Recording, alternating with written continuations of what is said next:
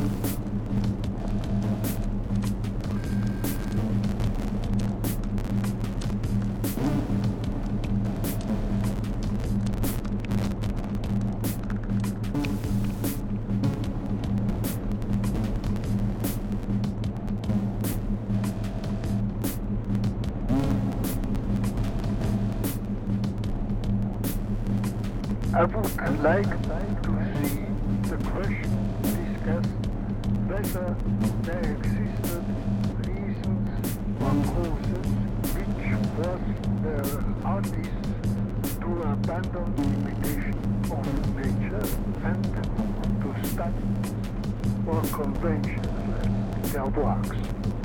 In our own time, it seems to me that there are some circumstances which have forced painting to abandon nature.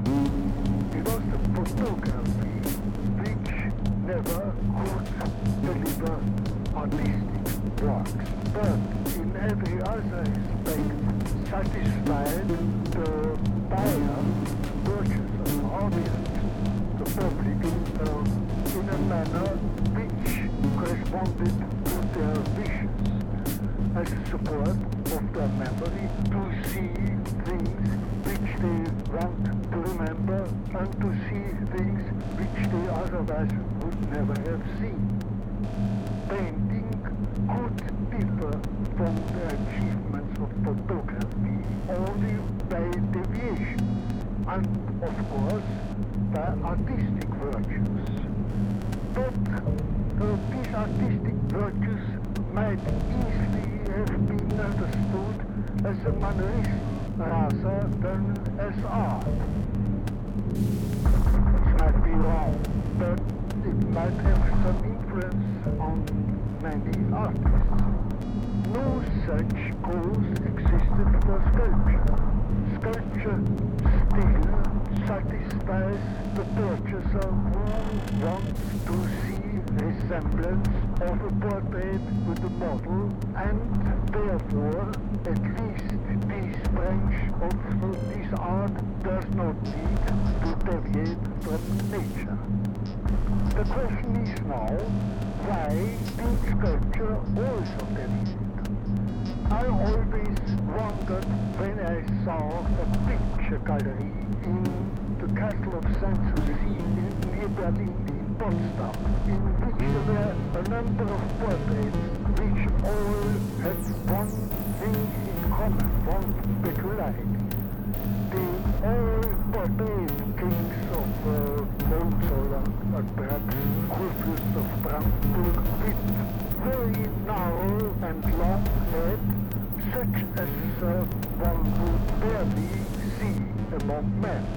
It seems to me doubtless that also these painters have stylized or conventionalized their works.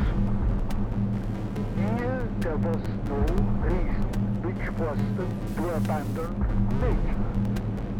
It might be that in some Asiatic nations there existed religious laws which forbade true imitation of the image of a man. We all know that, for instance, Jews were not allowed to reproduce the image of man. This might be partially an explanation for some of the Indian images of man and of many other East Asiatic nations' products. One might doubt whether they did not do it because of the difficulty to imitate nature in such a perfect manner that the resemblance is satisfying.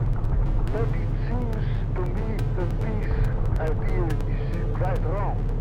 If one compares the skill with which they treated their goldsmith works and other metal works, and if one compares the wonderful buildings they understood to erect, then one must give up such an accusation.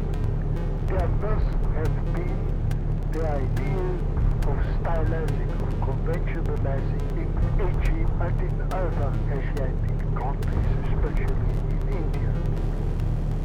Whether for religious reasons or simply for artistic reasons, about this I would like to hear your opinion. It seems to me that the right of the artist to deviate from nature cannot be contested. It was not only in our time, but it was also probably in all times. The tendency of artists to produce a work of art independently of realism, independently of what realism is. To use his imagination, his fantasy, is certainly the right of an artist. And admitting this, one must not forget that, for instance, the Höllenberg's paintings are also not nature. They are real imagination. But on the other hand, I would not be so strict to forbid painters to paint what their imagination dictates them. So, if they cannot prove that they also can paint something else, that they also can imitate nature. But I know paintings of Kandinsky before he turned to his abstract painting. I know that Kokoschka can draw a wonderful picture, a wonderful portrait in a nick of the time. And I knew also other painters who have the same ability, and nobody can say that they turned away from nature because lack of ability. Obviously, the same is true with Picasso and Matisse and many of these great artists. And it is very agreeable for the lover of art to see that the man who deviates from nature is not forced to do it by lack of ability. Perhaps there are also some other qualities which make the work of one master convincing and fail to do this with us. If one looks at Matisse, goldfish and sculpture, one cannot deny the artistry of this work. The same seems to be true with Rawls' Three Churches. This is really very far from nature. Nevertheless, it has such a great expression, especially the central figure looks in such a manner of the criminal that it is very convincing. There is certainly nothing in such works of the épaté de bourgeois which might be observable in some others of modernistic painters and sculptures. I would not deny the right to épaté de bourgeois to young artists. It is his temperament and he might sometimes do something which he later would perhaps not prevent any longer. I have to admit that I applied these viewpoints because I also applied it with music. In fact, I believe